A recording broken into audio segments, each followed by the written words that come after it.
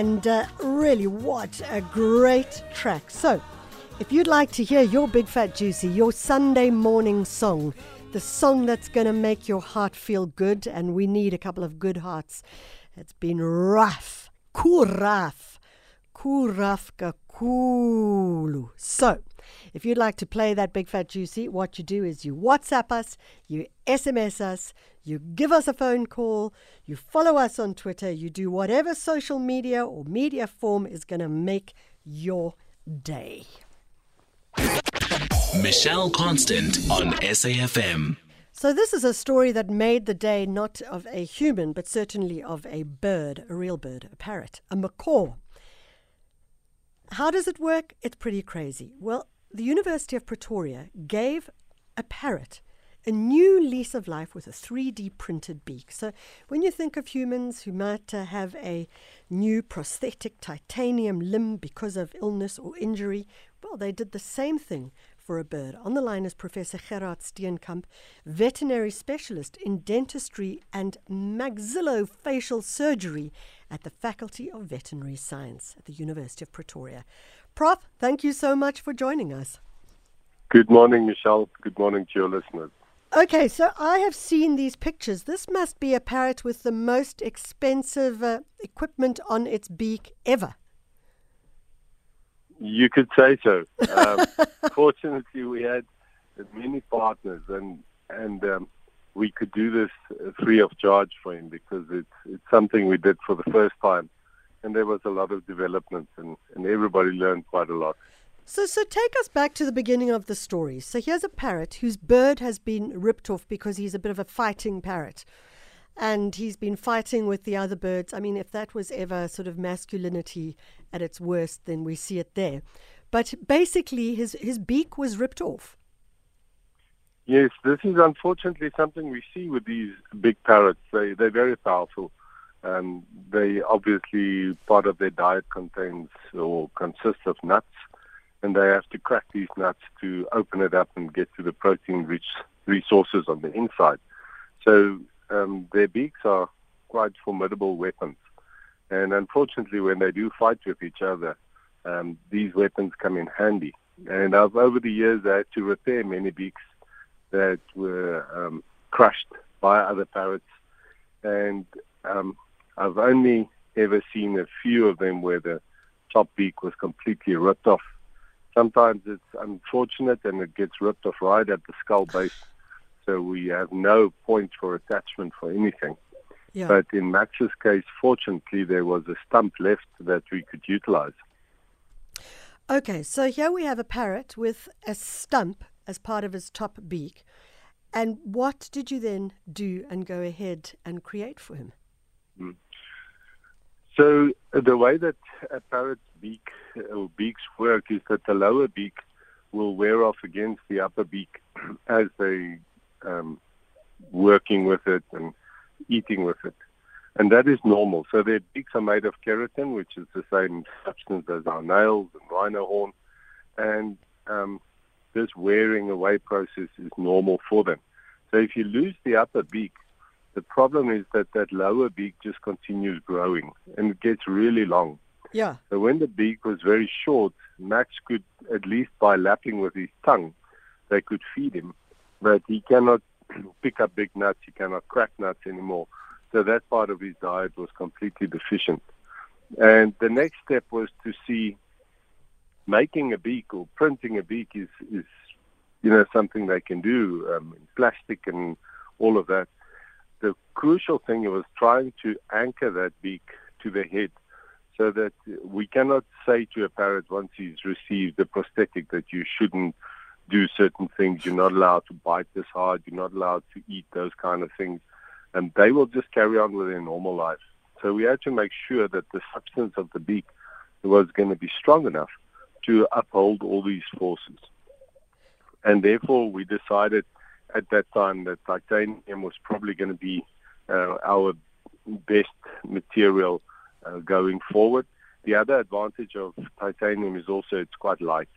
Yeah. And if you think about this bird is just under 1 kilogram, and we normally, if we place transmitters onto animals, we say it shouldn't exceed more than 10% of its body weight. So 10% of a kilogram parrot is about 100 grams. Yeah. And fortunately, the beak with all the screws came in at under 50 grams. So it's less than 5% of his body weight, and that can be very good. So Prof, and it's a pretty crazy story, this, and we love the story because it is crazy. But I suppose some people will go, well, why would you spend the time, the energy, the effort building a 20-year-old parrot a beak? And I imagine that there are a whole load of different reasons. The one is because we are sentient human beings and we have empathy, and we should have empathy for creatures of our globe. But two, I imagine that there is a lot that can be learnt from this as well that we can take into our human world further. That is absolutely right. I think first and foremost, I'm a veterinary surgeon, and to me, every patient is sacred, and I want to do my best for every patient involved. Down to the little house mouse. It doesn't matter what it is.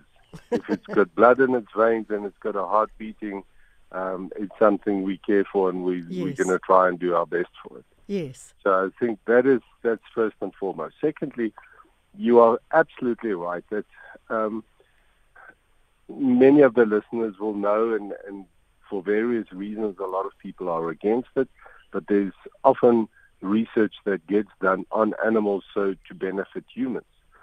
Here we have the win-win situation where we're not doing research on the animal. We are actually helping this animal.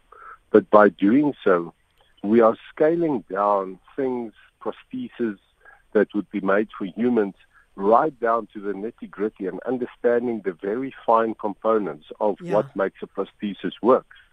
And therefore, we can upscale this again. Every single thing that we learn, we can upscale again and use it to the benefit of the next patient, be it a human, be it a rhino, be it an elephant, it doesn't matter. But as long as we carry on learning from what we do, then it is going to benefit all of us in the future.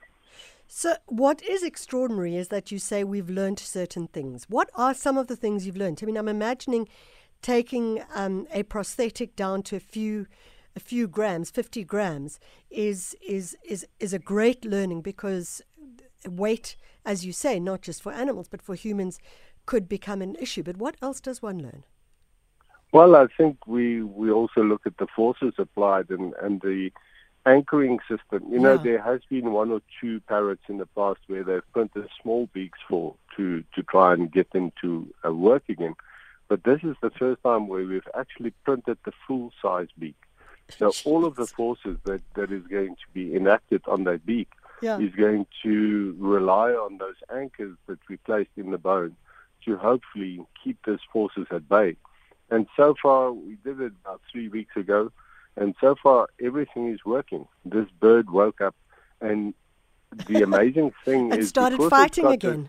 No, I'm joking. Because it's got the stump, and because all of the nerve endings in that stump is still normal, this bird woke up and it immediately knew what to do with that beak.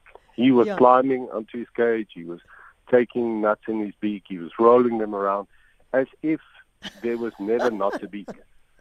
So the first take-home message, we were worried that he was going to be a little bit uncomfortable with his beak and he wasn't going to know what to do with it.